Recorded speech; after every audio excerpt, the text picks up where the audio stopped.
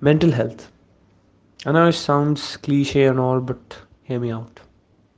So I was reading this article about, students who gave their entrance exams after their schools, and there was this stat which was telling like out of 10 lakh students, only 10,000 students get into colleges, and that's good for them. Those who get into colleges, convert good colleges, that's really good for them.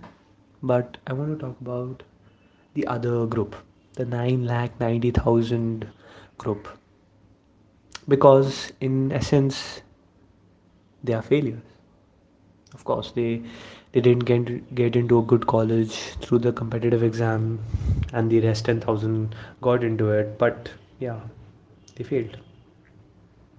And I know, looking at someone else's perspective, like for adults, it's not a big thing. It's just a good college, it's just a seat, it's just a competitive exam. But no, for that student, for that child, it's not just a thing, it's just the thing. You know, for him, it was the only thing for months that he had in his mind. And when for any reason he didn't get into that college which he wanted to, he's sad. And it's really okay to be sad, it's okay to be depressed. I mean, it's normal, because it's just a human feeling, and it's not bad to feel sad.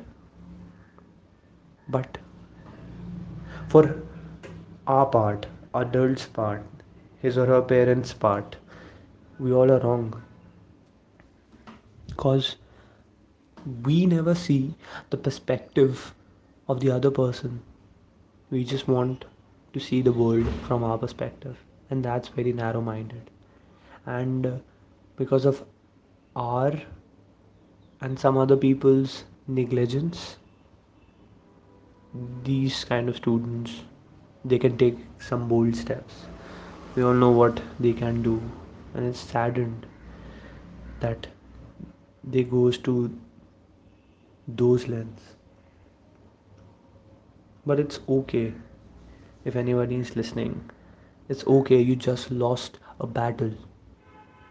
You still have a big war to win. A war is not only single battle, it's about a series of battles.